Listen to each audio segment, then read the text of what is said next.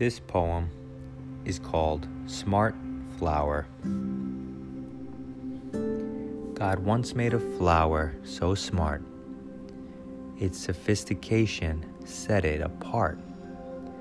From all other flowers, it rivaled in power, and this flower's thinking did start. If the sun changed its angle a bit, then my leaves would be adequately lit. And if the rain came down more frequent, it could nourish my roots beneath it. Why don't the other flowers protest? They just sit there quietly as in rest. They should at least cry, scream, and shout. Their lack of concern is freaking me out. But then again, I'm an intelligent flower, and those other dumb ones can't compare to my power.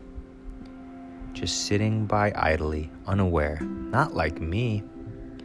They have no idea how many problems I can see. The soil isn't rich. We could use a better spot. This is so unfair. Why didn't we get a better plot? And why does the shade cover the sun's rays? Doesn't the sun know that I grow in its gaze? Tell me, God, why these flowers aren't stressing when I'm the one who received intelligence as a blessing. God said, intelligence as a blessing? Are you sure that it is? Your mind's full of problems that don't even exist.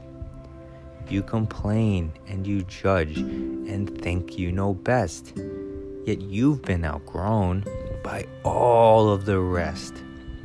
You fight and resist, even try to change the angle of the sun, yet with no effort at all, the other flowers have won. To flow with nature prevents war, drought, and famine, so don't fight the stream.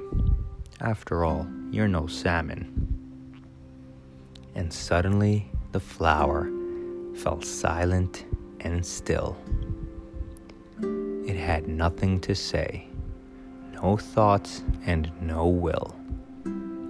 Feelings of peace, bliss, and joy came like a swarm, because for the first time in a long time, the flower could feel the sun's warmth. I hope you enjoyed. Thank you for joining me.